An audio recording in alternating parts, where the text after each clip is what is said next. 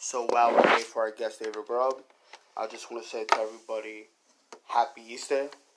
I hope everyone had a good day with their family, friends, wherever they were. Maybe today's the first time they saw their family in weeks, or maybe many months, or maybe since the pandemic started.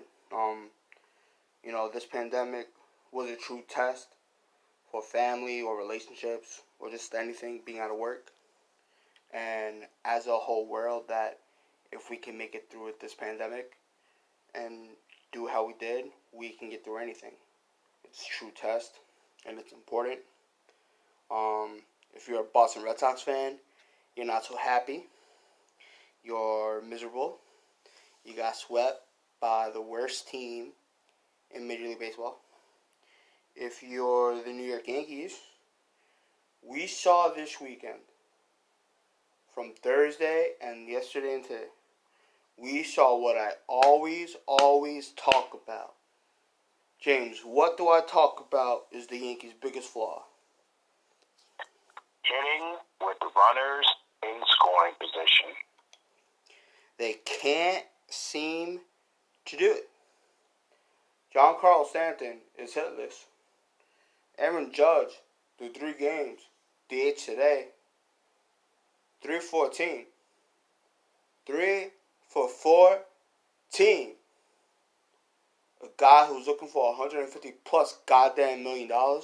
I'm sorry. People may want to suck that dick, but fuck that shit, man. And this is why I stay calling him the 6'7" little bitch. And last week, and I'm giving you the chance to take it back. Last week you said I should stop calling him the 6'7" little bitch. Currently now, Sunday, 9:07 p.m.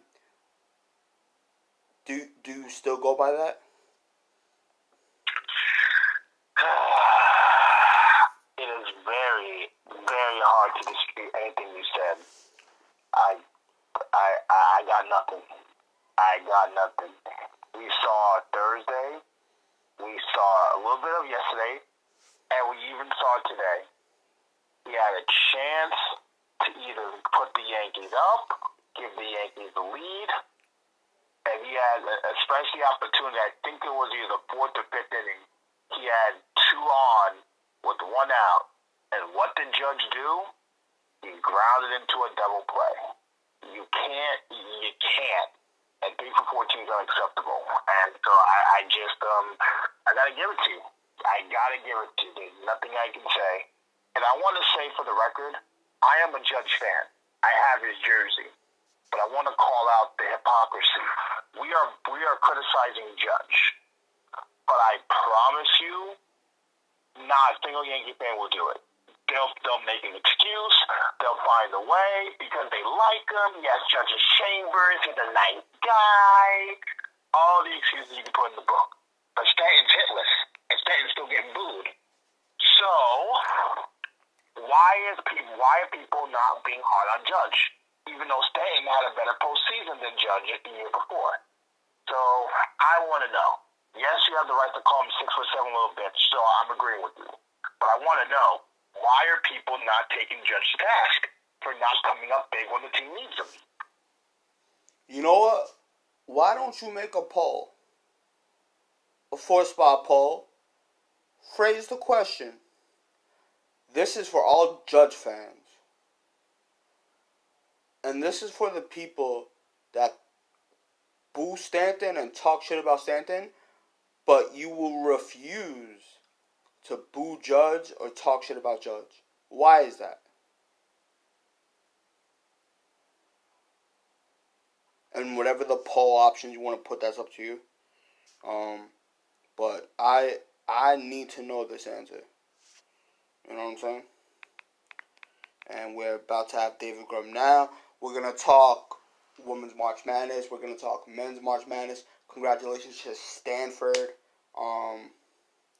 Their head coach passed the legendary Pat Summitt? There you go. Pat Summitt with over 1,000 plus wins. And it's very, very March Madness was a fantastic March Madness. Congratulations, Stanford. And we're going to talk some NFL, some NBA, and a little Major League Baseball. Let's do it. We are with the man, the savant, a great friend of the program. He's been on the pod many, many times before, and that's David Grubb. First of all, happy Easter to you if you celebrate it, and how has your weekend gone so far? It's been busy, first weekend of the baseball season, of course, and started working with MLBpro.com, doing content for them, and then, of course, all the stuff we had going on with the Pelicans the last week or so. So it's been busy, but good weekend. Nice. And I'm not sure if you're currently watching now, but Shohei Ohtani is pulling a Babe Ruth. He started the game. They're about to go to the top of the second now. The game's on ESPN. Top first, threw as high as 101 miles per hour. Shutout inning, and he's batting second. His first at bat, he homers to deep to right. So he's been, if he's healthy, he's just so talented, and I'm glad at the very least that the Angels are not restricting him. They have never from the beginning said he's this or that, and I think a lot of people want them to decide that and make him either a pitcher or a hitter. But if you've got players who can do stuff, have we learned this in sports by now? That if you have people who can do things, you let them do them.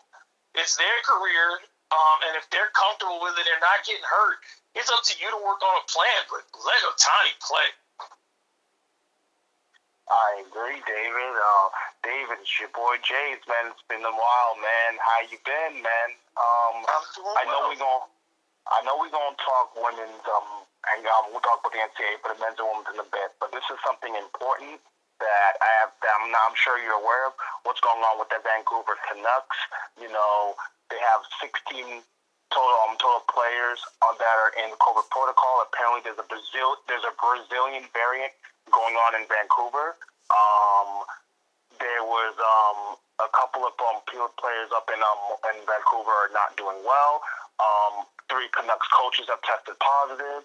Many of their family and players have tested positive and experiencing symptoms. So, if you heard about it, what are your thoughts about that? Because it's getting real bad up there for Vancouver. Yeah, it absolutely is. And I think it's probably likely that they're going to end up canceling that season for them. They're going to have. We saw it in college basketball this past year, where you had teams that couldn't complete conference play and had it in their seasons just because they had too many stoppages due to COVID. Well, this is 2/3 of your team has COVID, and like you said, it's beyond that, and you have to do this contact tracing. And Canada's already been very strict, as we've seen with the Blue Jays, with the Raptors not being able to play in Canada because of their desire to keep contact tracing as close as possible. It's hard for the NHL to justify allowing this team, because again, you have to make sure what the long-term ramifications are for health. You can't have players die. You can't have family members of players die during the season and then let those guys keep going back out on the ice. It's not fair to them. It's not fair to the other teams, because I think there's going to be a higher rate of fear among those players. And no one wants to be the league that allowed people to die. It's just that simple. So I think if you're the NHL, at the very least, all these games are forfeits because you're not going to reschedule them. So I'd just be calling them forfeits until you have some idea. Otherwise, I'm canceling the Canucks for the season. Look at the Nationals. The whole entire series against the Mets, postponed. Tomorrow, their first game against the Braves, postponed.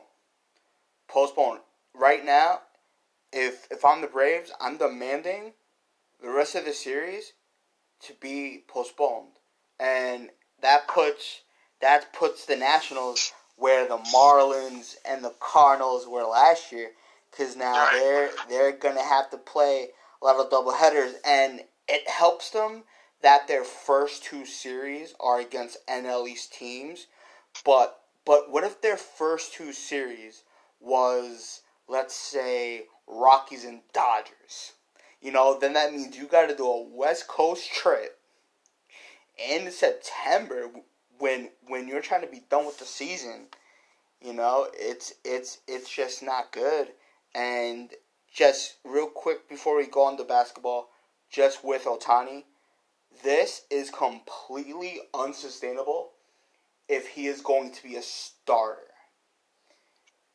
It'd be more doable if he was in the bullpen, or for him to stay a starter, it has to be like Japan. Japan starters pitch once a week. So, like, for example, before Tanaka joined the Yankees, Friday was his day. So, regardless what happened, so that's what the Angels are going to have to do. Sunday is Ohtani Day. And then what you do, Monday, Tuesday, nothing. Wednesday, DH. Thursday, DH.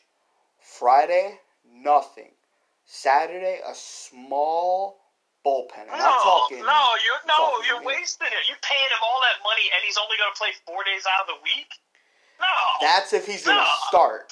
Even if he's a starter, you can play him more than that. We're acting like even if he's DHing every day, even if he were DHing every day, he's not going to be. If you keep him he's not your top starter. You keep him on the back end. You limit his pitch count. You say he's 100 and done. Why does he require that much reps? Like Japanese pitchers, the one thing that they're not used to is not throwing on their days off. They may only pitch 1 day a week, but they throw every day. For example, what if he throws 100 pitches tonight and then tries to bat tomorrow? His shoulder's gonna fall off. His arm's gonna fall off. His legs are gonna be so tired he's not even gonna be able to stand in the box. How do you know that? Are you his body? That's for anybody's body. No one's body bounces back that quickly. There are guys who are built and they look like they are made out of granite and they're on the injured list every other week. And there are other guys who look like they are fat tubs of lard and they play every night. It's up to the team to monitor, and it's up for the individual to be honest about his physical condition.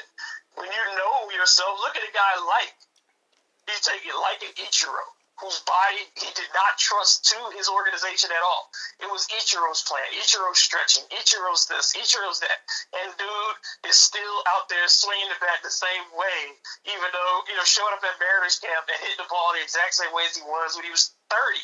And it's just, I think if you take care of your body, you can't anticipate that people are going to break down. I think that's part of the reason our pitchers now are so much weaker, is because we've become this thing where it's, everybody's going to break down pitching. You can overuse people, absolutely. But you can also condition athletes. Yes, there are only so many throws in everybody's arm. But you have to condition yourself to throw. If you're never conditioned to throw, your arm is probably not going to hold on to it. But you don't overthrow him either. And I don't think he's been overthrown through his career up to this point. Of course not, because he had Tommy John last year. But I'm just saying, look at the perfect example. The Deion Sanders 30 for 30, right? He plays in a World Series and the Falcons the same day. He was able to play the baseball game fine. He gets on the chopper, flies to the game. He said he had to take IVs. He was gassed the whole entire second half. And baseball in the same day. He played football, traveled, and played baseball in the same day. That's not what you're asking Ohtani to do. You're not asking him to play cover corner in the NFL for 60 minutes and then go play a baseball game. That's not what you're asking Ohtani to do. That's not what you're asking Ohtani to do. I don't think that's an apt comparison. But if you want him to start and hit, right? Wouldn't you want him to be successful at both? If you've never seen him do it, why are you saying you're setting the parameters before you know the experiment can work? Because it's just anybody. So your parameter, if you don't rest, that's not how. No, there's nobody that works like anybody. There's nobody that works like anybody. There are things that you can test for. It's the same thing when we talk about body fat percentage. And in one person, a 10% body fat percentage can be horrid. And on another person, 10% body fat can be great. It's all about the individual. There's no such thing as a blanket physical statement we can make about people, because otherwise there'd be no way to explain why so many athletes do things that others can't. That is true. That is true. Now, let's transition to basketball. Well, we're going to talk about the ladies first. Obviously, Stanford won the championship. So, what do you think of Stanford's season? And were you surprised that Arizona knocked off UConn and the skilled freshman Paige Beckers? I was less surprised about Arizona beating UConn than I was about Stanford winning the championship. I think UConn, the last couple of years, UConn has been beatable. They've not been the same team. And I think the great thing about women's college basketball is it's no longer a 4 or 5 team tournament where it used to be, it's Tennessee, UConn, maybe Rutgers, or maybe this school or that school. But now there are legitimately 10, 12 programs that can come in and win championships, and that's exciting. So I think when you look at what Arizona has done and the jump that they've made, talking about 3 wins 2 years ago, they won the NIT last year, and then this year they make it to the Final Four. That's a program on the rise, and they've built themselves quickly, and you have coaches who have caught lightning in a bottle. We'll see if it's sustainable. But I think when you look at UConn, Paige Buecher, she's great. She's fantastic. She's not the whole team. You know what I'm saying? And it doesn't matter. No matter what in basketball, you can be singularly great. But if the other team is better than you that day, it just doesn't matter. Jordan lost when he scored 63 against the Celtics. You know what I'm saying? So it's like, you can be great, but there are teams that just have your number that night. Next year, I think, is when UConn will win one. Because if this girl, it's either AZ or Ozzy Fudd, if she's as good as she looks from her tape, her and Beckers are going to be an unstoppable 1-2 combination. Unless Paige actually tries to go to court and try to see if she can get drafted. Is that a possibility? I heard about that. It's possible. I think it's possible. I mean, you have time before this summer to try to get an injunction if you're her. And everybody, if everybody's telling you that this young woman is already the best player in the world, and that's what you hear WNBA players saying that. If she's that bad, why do you want to spend 3 more years at Connecticut? I'll be honest. From looking at her passing in the tournament, she's horrible at passing. She's gonna have so many goddamn turnovers. The way she passes a lot of the balls I've seen in the tournament, they're gonna be pick 6 all night. Easy What rookie giveaways.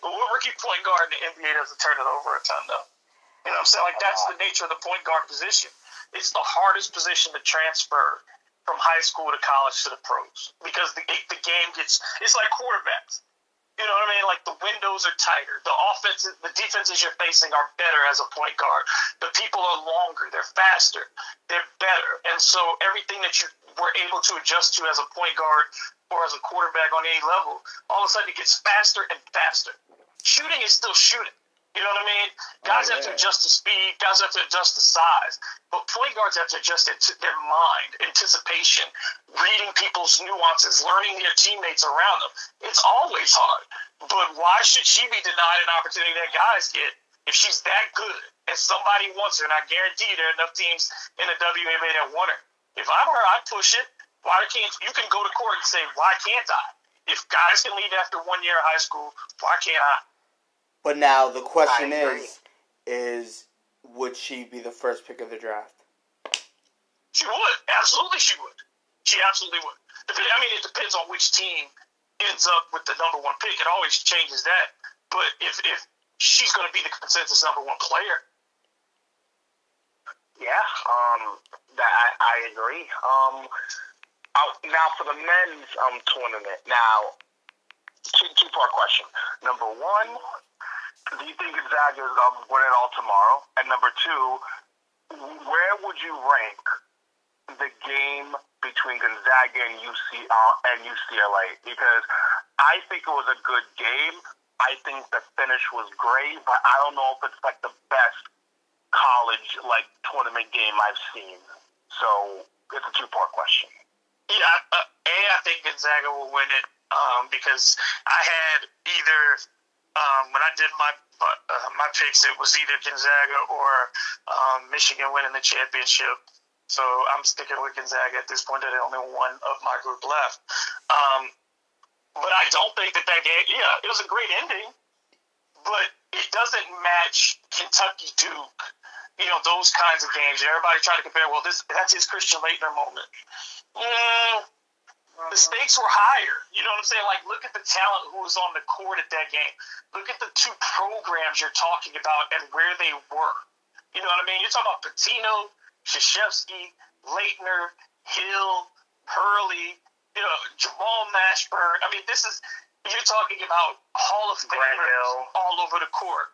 Yeah, I said Grant. And then, Grant and Thomas Hill, both of them. Brian Davis, this is the Duke back-to-back championship teams. So, this is a Gonzaga team that's never won anything.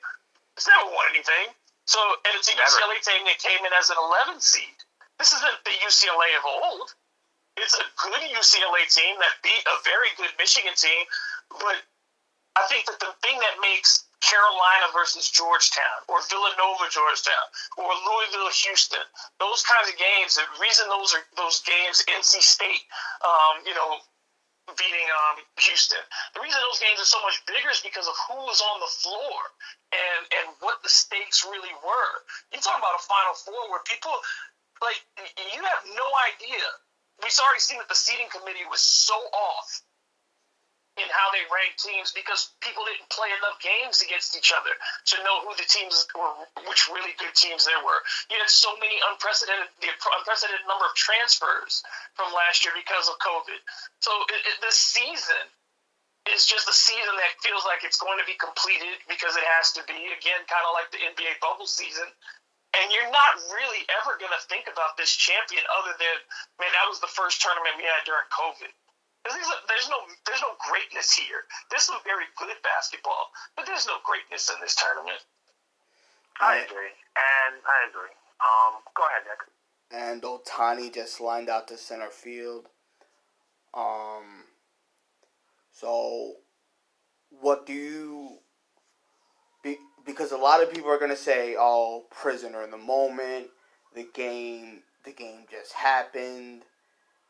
So where would you rank that moment from UCLA and? It don't get in my top 10. You'd have to say, look, the Bryce Drew shot against Ole Miss is more memorable. You know what I mean? That swinging gate shot. I would say Gordon Hayward's miss against Duke is more memorable. Lionel Chalmers' shot against Kentucky is more memorable. You know what I'm saying? There are more memorable shots than I guess it was Memphis, excuse me. But there have been more memorable shots. So it's just, to me, it was a game because it was the Final Four, and because it was a really, like you said, it was a long shot off the glass. But the thing about those other moments is again, it just didn't feel, you know what I mean? It doesn't feel like you're going to be talking about it 20 years from now. And the ones that I'm talking about are games that are 35, 40 years old, and we're still talking about those ending shots because they're so. It's not even the best close in a UCLA game. A UCLA loss, because you would think about when Princeton beat UCLA in the second round of the tournament. But 20 years ago, right after they won the national championship, the year after UCLA won the national championship, they played Princeton in the second round and lose on a backdoor cut in the last 5 seconds. That's more memorable to me than what this game was. I mean, so it's a prisoner of the moment thing. We live in a social media world, so everybody got to see it, everybody got to share it. But it's a game that doesn't mean anything ultimately. Like, do you think about it? Do you even think about Gonzaga being undefeated right now? Is that something you think about? No. Because who would they beat? To be honest, I totally forgot that they were undefeated. I totally forgot. Because you're going to look at it, they didn't have a single big out-of-conference marquee game that you're like, when it was UNLV or when you're talking about Kentucky or something, there was a big game that they won, and I can't remember that for Gonzaga. You're like, that's a good team. There's no doubt. It's a very good basketball team. I don't care about them. Yeah, I mean, good for them, and good for Jalen Suggs, I guess. Now, I'm going to the NBA, and I'm going to be selfish here because, David, as you know, I'm a Knicks fan, and I remember when we had you on before, and we said if the Knicks were at least as competent, like what they are now, 500, that everyone would give the Knicks oh my God, they're competing. Tom Thibodeau's coach of the year, and Brooklyn looks like they're going to win the championship. But here's a two-part question. Number one, are you as a Knicks fan surprised that the Knicks are in either in this playoff position or in this playing tournament position? And number two, I feel like with the whole Nets dynamic, they should win the championship, but I feel like something about that team, I don't know if they're actually going to win the championship because Philadelphia is playing very impressive basketball right now. Yeah, I think the Nets are set up to try to outscore everybody on their way to the championship, and I don't know if that's how it works. Because people again, when we talk about Golden State all the time, everybody wants to talk about Golden State's offense. We forget they were top 2, 3, and a couple times number 1 in defense. That's not Brooklyn. It's not Brooklyn. So, I mean, you're going to have to see if they're going to play 7 games of defense against a team like Philly. Because that's what you know Philly's going to do. And Philly has length. And that's one thing that you have to like about Philadelphia. Can do 2 things. They have more shooters than they used to, and they have more length than the Nets are accustomed to seeing on a night-to-night basis. And you have to question, when James Harden starts running around talking about I'm the MVP, and you still got 30 games to play in the season, 22, 23 games in the season, dude, your focus is on the wrong thing. Really, that bothers me too. It's like if you're counting on James Harden, if that's who you're counting on to take you home, I worry about that. As far as the Knicks, I mean, what are we supposed to say in the Eastern Conference that's as bad as it is? You knew 3 or 4 teams were going to be good in the East, and the Knicks started really hot, and now they've fallen back into kind of, this hanging around 500 spot. You'd have to figure that if LaMelo was healthy, the Hornets would be further away from the Knicks. You'd have to figure if the Celtics had been healthier this year, they'd be further away from the Knicks. I mean, there are things to be. The Heat has got off to a bad start, and now they're healthy and they're killing people. So, I mean, the Knicks are doing something that allows them to be in close games. They beat bad teams, and that's what you're supposed to do. You beat bad teams, but they can't score enough to beat good teams. They still haven't solved the point guard problem. They still, I hate that Mitchell Robinson got hurt when he did. He's done. Yeah. So, I mean, he gets hurt, and I didn't think he was being utilized properly even when he was there in the rotation. It's a better year. The Knicks aren't losers, but do you feel like this is the crew that's going to go to the next level? I mean, R.J. Barrett's better this year. He's better. But do you feel like he's a star, or is he a good role player? Right now, and if Julius Randle's your best player, you ain't going nowhere. Listen, here's what I'll say. I think R.J. Barrett, he has a chance to be a star. Right now, he's a very good role player. I think the Knicks are the sum of their parts. They are a team that plays defense because Thibodeau's going to be the man defense. They just don't have talent. I think that's both the Knicks. The reason why they want to make the playoffs, they want to change the perception that, the Knicks are like a dumpster fire team. Listen, I get it. The Knicks are not. They're not a good team. They're an average team. They beat the bad teams. They compete against the good teams. They're offensively challenged against really good teams. I think if the Knicks had a star that's not, say, Julius Randle or RJ Barrett develops into a star, then the Knicks have a chance to go do something. But I think this season is more, David, as trying to change the perception and making the playoffs, whether it's the play-in game or making the actual playoffs. It's a step in the right direction. This is actually the most competent the Knicks have looked in years. They're a competent basketball team. They're a competent organization. Although James Dolan still gets in the way, not basketball-wise, but just making stupid headlines for all the wrong reasons. So he's still there. But Leon Rose is well respected, and Worldwide West is well respected. So at least the Knicks are, it looks like they're heading in the right direction. Yes, at least they look stabilized. That's where I would say it. They look stabilized. It doesn't feel like from week to week something is going to happen with them, where that's where it's kind of been the last decade or so, just on that part. Even going, we had that 2 or 3 year period when it felt like, Melo might, get us to the next level. But other than that, for 20-something years now, the Knicks have just been a mess. They have to find someone, this is a perimeter player league, and they need a 3 who's going to be a leader. And I think the best thing about the Knicks is that they're still in a good financial position. They can still unload some guys who have shown that they're just not going to make it. At least not in New York. Kevin Knox ain't going to make it in New York. You know what I mean? He's never going to turn anything. It's time to go. And that's fine. He might be able to turn it around somewhere else, but it's just not going to work in New York. And the Knicks have that flexibility, and they have enough resources to continue to get better players. I think that's just going to be the thing. I think the biggest thing for the Knicks is don't swing for home runs, as far as free agents go, because those players aren't out there. There's no need to overpay for a guy who doesn't exist. There's no one who's going to change. Who on the market is going to change your direction of your franchise single-handedly? There's not that guy available. So I think the Knicks need to just keep hitting singles and doubles and building a team, and for the first time, let the people who are in charge do that.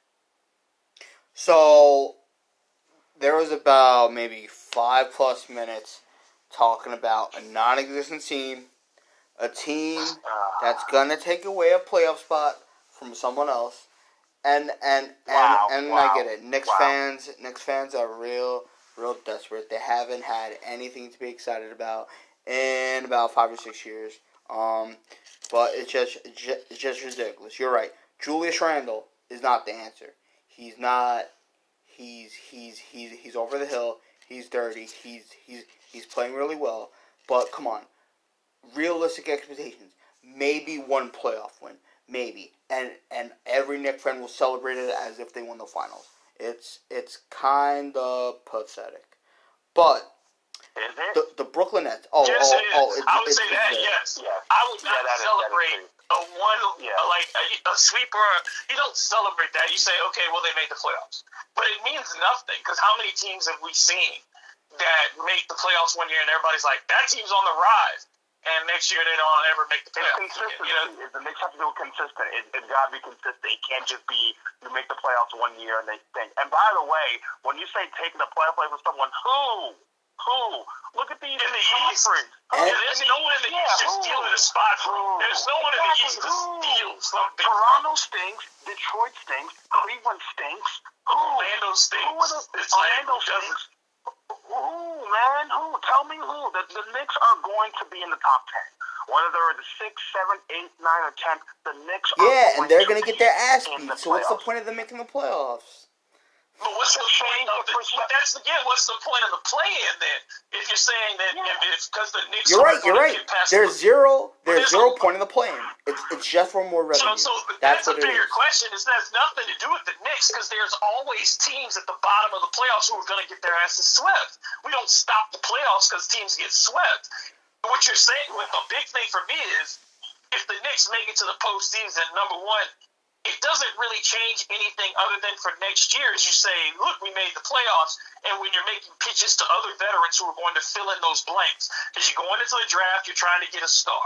You're hoping you find somebody there who's going to be an immediate contributor. You can't draft a developmental player this year. So what you're trying to find are more veterans who can fill in those blanks around Randall and around Barrett, who are your guys that you have set up as your two elite scorers. You hope you get Robinson back healthy, and he can develop into more of a space-occupying four where he can shoot it from distance a little bit better. And then you go find a legitimate center that can play up front, and you find a legitimate point guard somewhere, either in the draft, but you need a veteran behind him, not Derrick Rose. That ain't the answer either. And so that's where the Knicks have to build, is around the edges, because they're not going to get – there's no free agent this offseason. Not Lonzo Ball, not anybody that's going to solve their problem by overpaying and spending $30 million a year on somebody. That guy ain't out there for the Knicks. But before James got Nick obsessed and he kind of ruined me asking my question, because he just gets so butthurt about a trash team. The Brooklyn Nets, Kevin Durant could be playing tomorrow. Who knows? But he's the key. Even if LeBron's back, even if Davis gets better from, and he just got into an accident, by the way, too. But if it's just LeBron and Davis and the Lakers versus Harden and Kyrie and the Nets, that's not good enough. But now, if you have KD, you're making a big assumption that the Lakers getting past the second round. It's a big assumption that the Lakers gonna get past round 2 because you count on healthy LeBron and healthy AD. Right. That's what I'm counting on. If they have that, I'm pretty sure they close to the finals. If they don't have that, I don't think they cruise to the finals even if LeBron and AD are healthy. They don't cruise to the finals even if LeBron and AD are healthy. Their team is not that good. So who do you got representing the West? I mean, you cannot tell anybody that Utah's out of it. You can't tell me, as far as to me, the Clippers and Utah have the two best rosters in the West. It comes down to whether or not Donovan Mitchell is ready to grow up, and then we got to see what Denver looks like. They haven't been together long enough, so we'll see what Denver looks like.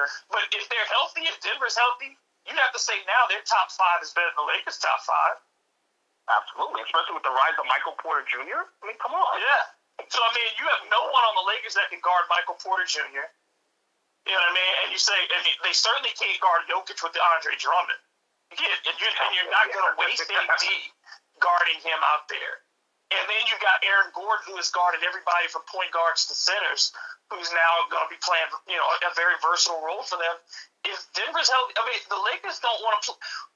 Who do the Lakers want to play in round 2? Who do they want to play in round 2? Because they're not going to get a top 3 seed.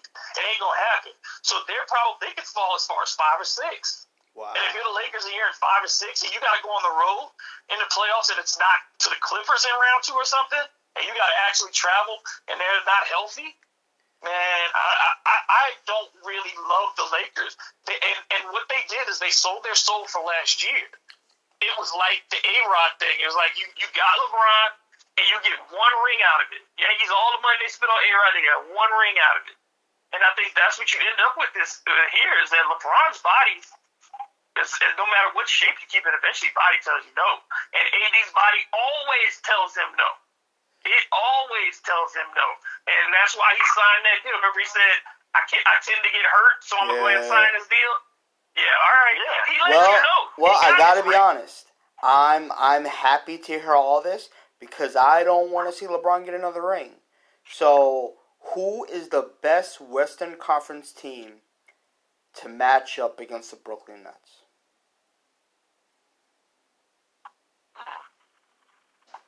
I mean, I really like. I mean, I'd have to either be Utah or Denver. as far as man for man, it's Utah or Denver. Because I think the one thing is that the Clippers' problem would be is that the Clippers don't present enough of a balance inside. You have to be able to punish the Nets inside for the fact that they don't have guys down there who can, like, Brady Griffin ain't going to defend. You know what I'm saying? Like, DeAndre Jordan's not the same guy he was. If you can't make them do something out inside, and the Clippers really don't get a lot of points in the paint, I think that hurts them. But Rudy Gobert can stand there, and he's going to make sure that nobody drives in. And then with Denver, they got enough guys who can switch, who can stay in front of. What you're going to do is, if I'm playing against Brooklyn in a 7-game series, I'm going to do what everybody did to Houston. I'm playing tight on anybody who ain't James Harden. And I'm saying tonight, James Harden, you got to score 60, but you ain't getting 10 assists. You're not going to get free throws. I'm not fouling you.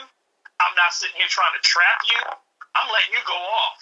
But I'm staying with Kevin Durant, and I'm staying with Kyrie Irving, because Kyrie Irving is a lot less effective without the basketball. And if you don't give him clean looks, he can get frustrated. And I think KD, again, he's a guy who doesn't want to have to handle the ball all the time.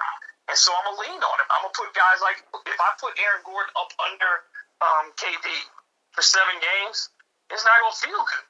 You know what I'm saying? Like, Aaron Gordon's a strong dude, and that's who you have to mess with Kevin Durant. It's not just length. You better have somebody with some bounce and some strength. I agree. I want to transition to the NFL. Obviously, we know the Jaguars. They're taking Trevor Lawrence. I think that's shut case. Now, the Jets are a very interesting case. I think Sam Darnold is likely going to be gone. Do you think they go Wilson, they go Fields, and what happens with the 49ers after they trade up to 3? Because now the 49ers are dropping the quarterback. So where do you think the Jets go, and where do you think the 49ers go? I'm really interested in what the Jets do, because I think Justin Fields has gotten a really bad. For some reason, like, he didn't do anything wrong, but his stock dropped, and I didn't get that. You know, so I just wonder why people have him going so much lower in the first round now. I think Wilson would probably, if in all likelihood, I think Wilson would be the second quarterback taken. I think there are a number of things that would prevent Trevor Lawrence, but I think that would prevent Fields from getting drafted by the Jets. I think there's a perception issue of dual quarterbacks with the Jets, and trying it with Geno Smith, and trying it and saying that we want the standard passer. That's the guy that we want. And I think Wilson is a great prospect. Everybody who I talk to measures quarterback says that a lot of them like him better than Trevor Lawrence. And so I think the Jets have an interesting decision to make. But I think, at third spot, when San Francisco moves up, if everybody's saying they're going to take Mac Jones, then I would be least surprised if they take Mac Jones, because he's the one that's most ready to come in and play. But I think also I was just surprised that San Francisco made that move, because I think they blew that deal. I think they made a bad deal to move up in a draft that's deep with quarterbacks. You know, David, you just broke my heart. Mac Jones better not go to the 49ers. Nope, it better not happen. He needs to go to the Patriots. That's where he needs to go. He'll succeed. He won't be available for them. Why not? He won't be available for him, because I firmly believe that San Francisco moved up to take somebody who was. If you're going to bench Garoppolo, Fields, and that they're not going to take Fields. Nobody feels that he's going to step in and start from day one. People think Mac Jones can come in and step in and start from day one. And you look at what San Francisco has offensively. You've got your deep threat, right? You got Deebo Samuels out there who can kill it. You got the best tight end possibly in football, and Kittle. And then you got a power running game, a solid offensive line that has shown that they can win with quarterbacks who are not Garoppolo, because it won with Nick Mullins. It's won with other quarterbacks, even when Garoppolo was hurt before. So, and then you give them a guy who can call plays in Shanahan as well as just about anybody else in the NFL, even though he makes some stupid mistakes at times. But as far as his play calling ability, and then what hasn't Mac Jones, as far as pressure goes, to step in San Francisco and to have that image on him? Look, he stepped in at Bama. You know what I'm saying? Like, the guys in front of him all had national championships, and he goes out there and breaks both their records in his 1 full year as a starter. So, I mean, I think Mac Jones is if San Francisco moved up, who else would they be moving up for? I don't know, but 2-part question. One, what was it like seeing the man, Tom Brady, win a 7th Super Bowl? And this also shut a lot of people up with the baby goat stuff. Will Patrick Mahomes ever catch Tom Brady? I don't think anybody's going to catch Tom Brady, but that's like, it's not the Tom Brady award. It's the Super Bowl trophy. So, like, again, it still sits a lot on New England. And Tom Brady did not have, I thought, and I'm not saying this as a Brady hater, I'm a Michigan fan. Tom Brady, I still we'll talk about the Orange Bowl where Michigan beat Alabama and Brady threw for 5 touchdowns. I loved that game. And I rooted for Tom Brady for most of his career. He's kind of, there are things that I don't like about him off the field. But, this year, I thought the defense for Tampa Bay was the biggest difference in the postseason. Tom Brady didn't have a great game when they beat New Orleans. He didn't have a great game against Washington. He didn't have a great game in the Super Bowl. The defense was great every single one of those games. I mean, he did throw 3 touchdowns in the Super Bowl. Yeah, he also looked mediocre at times, too. I mean, they held the Chiefs to 9 points. They held the Chiefs to 9. Which one did you think was more likely? Tom Brady throwing 3 touchdowns or the defense holding the Chiefs to 9? 3 touchdowns? The Chiefs to 9. So, I mean, it was likely. I mean, I did a gambling podcast before the Super Bowl. It was like, why would you not bet on Tom Brady being MVP of the Super Bowl? Because if the Bucs win, he's the only one who's going to get it. There was no way. It didn't matter if he had thrown 1 pass and the Bucs won. Tom Brady was going to get the Super Bowl MVP. So, I mean, look, he's got 7. I mean, that's the conversation. But that doesn't make him the greatest player in team sports. Yogi Berra's got 8 championships. Nobody's saying Yogi Berra's the greatest baseball player of all time. I agree, David. Now, I'm going to be selfish here. I want to talk about my Giants. Obviously, since Nick wants to talk about his Patriots, I'm going to talk about the Giants. Giants made some interesting signings. Kenny Galladay, they signed from Detroit, although he does have injury history. They signed Dory Jackson. I guess what the Giants are trying to do is figure out if Daniel Jones is a competent quarterback. And now with the 11th pick, a 2-part question. Number 1, do you like the signings that the Giants did? And number 2, if you're the Giants, now that you address the receiver position, you address the number 2 corner outside James Bradbury, would you go edge rusher? Even though this is kind of a weak class, would you go offensive tackle to improve the line? Would you draft another receiver like Devontae Smith? Where do you think the Giants, if you were the Giants, where would you go with the 11th overall pick? You never draft for need. I'm having watched the Saints run their draft year in and year out ever since they brought in Jeff Ireland after that 3rd straight 7-9 season. And you look at the Saints drafts each of the last 4 years, they've been outstanding, and they get great value because they have a plan going in of we take the players that we have rated highest. And I think when you reach for need, you end up taking somebody you may not have wanted. I don't think you can ever have too much talent on your team. If the best player on my board is an offensive lineman, I'm taking a lineman. If the best player on my board is a quarterback, take the quarterback. But if you start reaching, and like you said, this is a draft that probably, look, receiver-wise, I'm not taking a receiver in round 1. This is a draft that it goes 5 rounds deep with receivers, maybe 6. You don't need a receiver in round 1. The things that are going to be in short supply, like you said, are most likely your defensive line. That's a thin spot. But there's a lot of corners in this draft. I don't know how great a tackle draft this is. Probably not that great as far as a tackle draft, but there's some good offensive linemen out there. Outside of Roquan Slater and Panay Swell, the tackle class is pretty weak. Right. So I mean, this is predominantly a guard, but look, teams are built with some great guards right now. And if you can get people who can maybe develop into tackles, then that's what you do. But yeah, the whole thing has to be, we got to protect Daniel Jones, and we got to find out if he's a legitimate quarterback. That's it. That's what this whole thing is about. Because Saquon Barkley, at this stage, you're saying, I don't know if we can count on him. As talented as he is, he's also a running back, so that's just the nature of the beast is he's replaceable. But we've signed Daniel Jones. We've said he's our quarterback. This is really your last chance. Do we put enough stuff around him? And Galladay is a guy who can make some great catches, is an outstanding route runner. He's just got to be healthy. But that's the thing with the Giants every year, isn't it? Can they stay healthy? It's always health. It's always health with the Giants. And even in a weak division, they had a chance to win that division. I know, surprisingly, in a very terrible division. But, and all you need is some good quarterback play. Because look around that division. Who are the other quarterbacks? Ryan you're talking about Washington. Ryan Fitzpatrick, Jalen Hurts. And then you're talking about, so, I mean, it's not a division. And you're talking about a Dak Prescott who's coming off of an injury.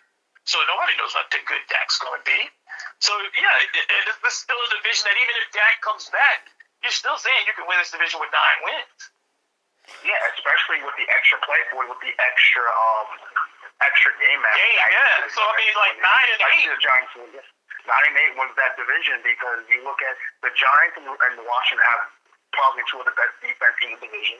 And it comes to, like you said, if Daniel Jones can be competent, I'm not asking for a lot, David. I just want him to be competent. If he can be competent and the Giants win that division, I will be happy. If Daniel Jones turns into fumbleitis, like can't hold on to the ball and just, being all like, I'm gonna lose, I'm gonna throw interceptions left and right, then the Giants are in deep trouble, and Dave Gettleman is fired. Dave Gettleman, is definitely on a hot seat anyway. The trailer came out yesterday, and me and James really didn't like it. I think Cartoon LeBron looks trash, and I'm not sure how good this movie's going to be because the trailer is supposed to make you excited about the movie. That's supposed to draw you in. It's supposed to get you hyped, and I didn't think it was that good. So, did you like the trailer, and do you think Space Jam 2 will be a letdown? I think it can only... It's been long enough that I don't think it can be a letdown. Because it's only a letdown for the people who it means something for, I think, and I think it would be a letdown no matter what. Because the way it is now, you're a Jordan person or you're a LeBron person. So I think that if you're conditioned kind of like, if you love Jordan, if you love the first one, nostalgia in and of itself is going to say it can't be better than that one. But I didn't really get it. You know what I mean? Like, I was looking at it and I'm like, well, why are they talking about Superman and the Iron Giant and all this stuff? And it's just going to be the Looney Tunes on the team. Like, why are we going through this whole process? Why are we doing this? And then when you see you kind of see these glimpses of the other players, and Anthony Davis is kind of a Pelican, and Diana Taurasi is in it, and you see these things, and it's like, I guess, I mean, okay, you've done it, and you spent this money on it, and it'll make money, because the first one, it wasn't like Jordan was going to win an Oscar for his acting in the first one. Right. It was there to make money, and this one will make money, and it'll make probably $150 million, and people will go see it all over the world. But if we judging this on whether it's art or not, then we probably just, we're the wrong folks anyway, because it's do you want to like it or do you not? Because if you don't, you won't. And if you do, you probably will. And so I'm not going to go see it. I mean, I'll watch it when it comes on, whatever TV, and I don't have to pay for it. But I ain't going to the theater to put more money down to go watch LeBron at Space Jam. Yeah, no shot. A few quick things. I'm back with the NBA. This draft is pretty deep, and obviously, Cade Cunningham looks like he's going to be the number 1 overall pick. And judging from this tournament, was this tournament to you kind of like a meh? Because it didn't feel like it didn't feel like the tournaments from years past. Like, it didn't, like, it's hard for me to get excited. Like, you know, it was great, the nostalgia, the games are great, but let's be honest, like, it didn't feel like a true NCAA tournament to me, because everyone was in one location. No one traveled due to COVID, and, you know, listen, we're going to crown the winner, and probably going to be Gonzaga. Good for them. But it doesn't really feel like a tournament to me, to be honest with you. No, I think this is, like I said, I think this will go down as just the fact that it was played. And that's what people will talk about. But the controversies around the NCAA are bigger than this whole tournament. You know, all the things the NCAA has done wrong, and the Supreme Court case that they're dealing with. Oh, yeah. And I mean, all the way up to the Supreme Court, arguments being heard this week. That's what I'm going to remember about this year. But no, look, unless it's your team, this year, there are no memorable moments. And there are shots, yes, there's shots that got made and all this, but it's nothing. There's nothing. This is not a year that I'm going to go back and say, man, that was just one of those great NCAA tournaments. There's no stars. It's different. And college basketball is going to have to realize this too. If it ain't for the gambling right now, the tournament don't matter. If there was no bracket, it doesn't matter. It doesn't matter. No one cares. We don't care anymore. You care about your school. You know what I mean? Like, if you have a particular school. But other than that, it doesn't have, because we're all tired of the NCAA. We're all, well, not all of us, but enough of us have become aware of the fact that the NCAA is a scam. And we're just, you're in it because you're used to it, but you're kind of tired of the show. You're ready to see what's next. Who's going to come along and do this better? So let's just say we fast forward to next March. March Madness all over again, and NCAA does bad by the women. Crappy food, crappy living area, crappy weight room. Do you think it'd be in the women's team best interest to just not play? Not now. I think they've given and gotten to this point. For them to stop, there's going to be too much of, and this is the world we live in, frankly, but who cares? They're ungrateful. Let them miss it. And that's just how, you read the comments on Twitter or whatever, social media, and how stupid people are. And they'll say, even though women's ratings are higher than the men's ratings this year.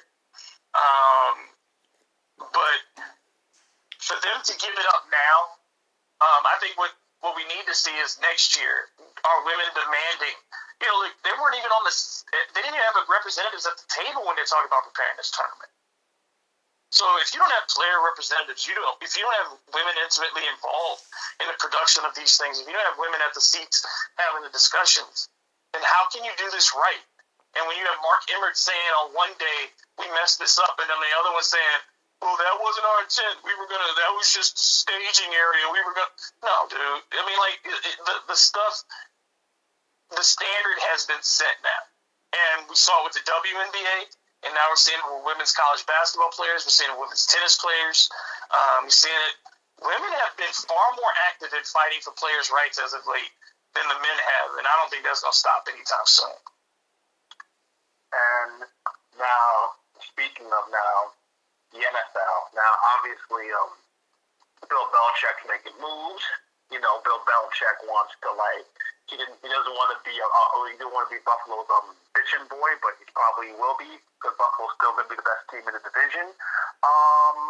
So, assuming that that they got the weapons for Cam and whatnot, is New England even better than Miami? Because they ain't better than Buffalo. I mean, that's a hard question to answer, because remember, New England had so many players opt out last year, and most of those were defensive players. So the strength of New England's team in the last 2 to 3 years had been that defense, and they didn't have that together with them last season. Cam Newton can't be worse. And I don't say that to mock Cam, because I think Cam is one of the most underappreciated quarterbacks we've ever had in the NFL. I think people forget how truly unique his MVP season was. it's rare that one person has to carry that much of a load for a franchise. I mean, people look at Lamar Jackson and say, look at all that. Cam did that with people that you can't even name today. So I'd love to see him bounce back. But they didn't have weapons. They didn't have a running game. They didn't have receivers. They didn't have a tight end. They didn't have anything. They didn't have an offensive line. They didn't have defense. And they've spent a ton of money this offseason, which is not something that the Patriots typically do. But Bill Belichick, the one thing you know about him is that he's not going to have he's not going to have two bad seasons if he can avoid it at all. They're going to get the favorable schedule because of how bad they were last year. And we have to remember, too, there were maybe 2 or 3 games early in the season that could have gone either way for them, that they lost late. And they could have been a better team with that.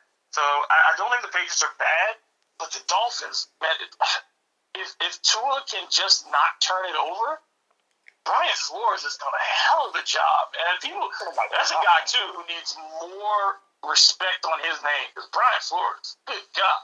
Put some respect on Flores' name, man. Put some respect. He brought respectability back. And I still think the reason why I asked, I still think the Bills are the class of the AFC. The Jets are still going to be the bottom feeders, but do you think the Patriots are going to be getting one of those wild card spots? Because I keep telling like the culture improved. I keep saying like the they still have Carson Wentz. Like that's the thing that bothers me. The Colts are great everywhere except for Carson Wentz. I love everything about him. Dude, he's been benched every year of his career. He's not even league average. His numbers are horrible. If he wasn't injured, he would have been MVP. If he didn't get injured, what year was that? What the year that they won the Super Bowl. The year they won the Super Bowl. And Nick Foles came in and did the exact same stuff that he was doing, which showed that he shouldn't be the MVP. Because if Nick Foles could come in and do exactly what you were doing and everybody likes you better, maybe you ain't the MVP. No one liked Carson Wentz. No one. And he bitched after he lost his job for not being good again. Like, you keep losing your job and then you keep bitching about it. Win some games, man. That division was there for Philly to take. And he couldn't do anything with it. All right. Before I get to my last question, before we get you out of here, just want to remind James of his stupidity that before Cam got COVID, he was playing really, really well. He missed the 3 games. He's still not 100%. And then he has 2 really crappy games. The 49ers kicked their ass. They only scored 6 points. And then another team kicked their ass. So that took out a lot of Cam. If Cam never gets COVID, maybe, if not 500, maybe they could possibly win 10 wins. So to think it's automatically the Bills division, or to say that they can't get a first wild card spot, it's just, it's a little off, and you're just being that guy because I talk shit about your Knicks, who's factually sucked for a billion consecutive years. But if Gonzaga finishes it off tomorrow, would you put them in the same level as the Indiana team? That 78, about the same as talent. You know, so that Indiana team, you look at it, it had some very good college basketball players, but none of those players went on to be outstanding NBA players. I think the best NBA player they had on that roster was Quinn Buckner. So Quinn was a good player, not a great player. That's where I put this Gonzaga team. It's like you're a really good team that got hot and had an awesome season, fantastic to you. But you're not going to go up there with the UCLAs. You're not going up there with even the Dukes or the UNLV, Carolina teams of recent vintage. None of those. They're teams that lost championships that are better than this Gonzaga team. So I'm not going to put them up there with the greatest of the great. But I'd say, yeah, they're as good as the 78. I'd put them up there with that 78 Indiana team as far as talent. My last question before we get you out of here, and listen, like, it's not my fault that the Patriots are now entering mediocrity, and we love it out here because the Patriots fans Get to didn't your think question. this was I'm just saying. Get to your I'm just question. saying, David, they don't remember the Dark Ages.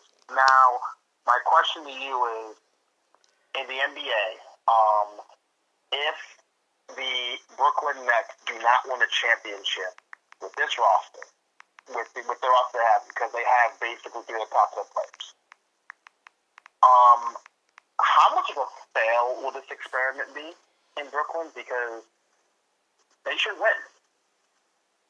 Be as big a fail as I guess it would just be the biggest fail, since they tried it with KG and Paul Pierce and all those guys and Darren Williams and all that, and that didn't work. That wasn't nearly as talented as this team as far as at the top. These are 3 guys who are you have 3 guys who are MVP candidates, sort of, and as right. So it would be huge. But you can also see that this team is incomplete. Because would it be any worse than Miami not winning it their first year? You know what I'm saying? Like, I don't know. Because LeBron,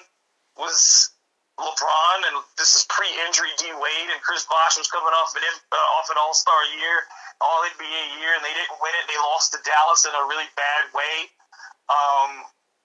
Would it be worse than that? I don't know. Because this NBA... This year, again, this is such a strange year, and you threw that team together on the fly.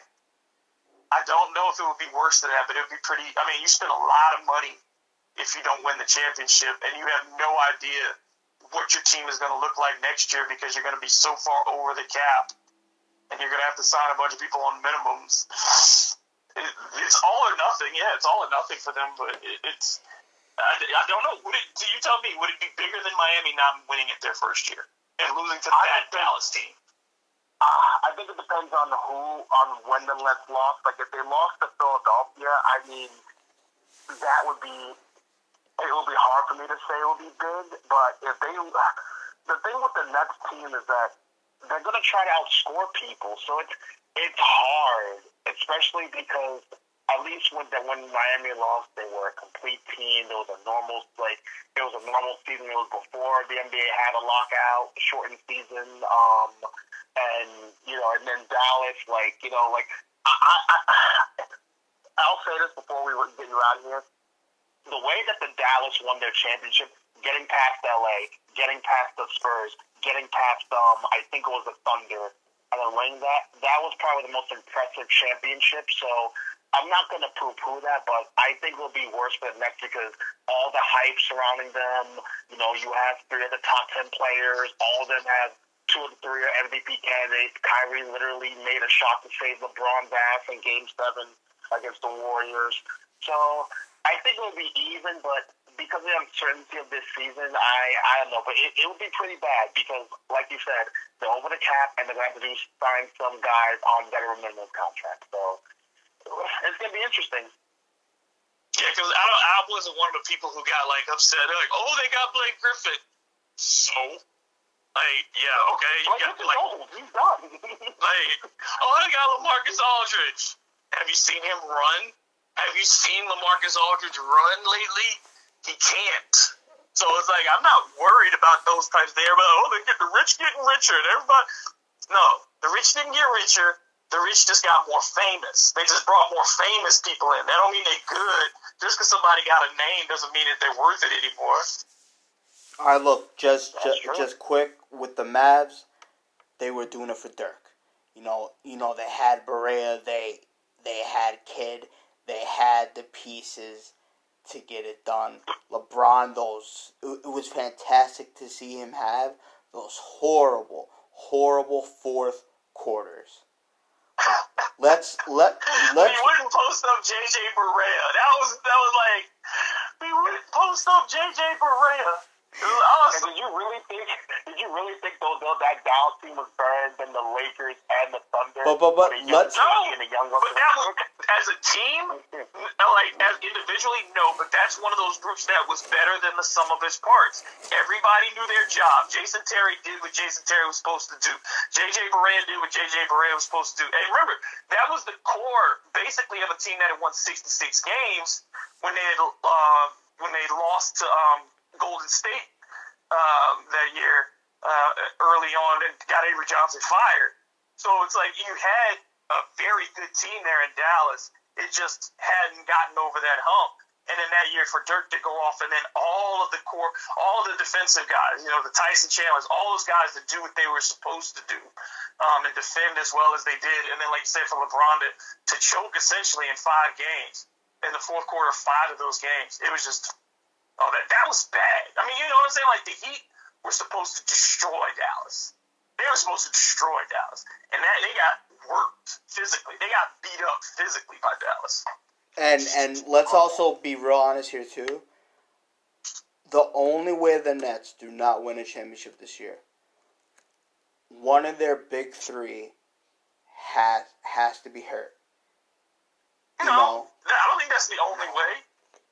Because if they can't defend, like I said, if Philly can punish them, if Joel Embiid is healthy and you throw that ball into him all night, who in Brooklyn can stop him? All right, how are they all going to be able to stop Harden, Kyrie, and KD from not dropping 40+? Blake Griffin. How many times have we seen the Nets lose games, though, to teams that are beneath them because they didn't hit all their shots? All right, but that's now. Plus, they don't have everyone together. If KD's playing in all these games, they're having a lot more wins. I think it says something, though, when you lose the way that they've lost. If Harden is the MVP, as he keeps saying, you don't lose some of these games to these bad teams. And they've lost some games to some bad teams. That's true, but that's the part that bothers me. Is like, you can't lose those games even if you're missing Kevin Durant. That ain't a game that a championship team loses. Not if James Harden's talking about I'm the MVP. You win that game. You're supposed to win that game. You know what I'm saying? If that's the thing, is with the Lonzo Ball got hurt. I'm sorry. I didn't mean that, but I'm watching the Pelicans game and Lonzo just went down. Oh, wow. He's grabbing his calf. Oh my God! But we'll revisit this closer to the NBA playoffs. And it was fantastic having you on, David. Always a great conversation, man. Man, I appreciate it, fellas. We'll do it. Yeah, let me know, and I'll be back. All right, cool. Take care, man.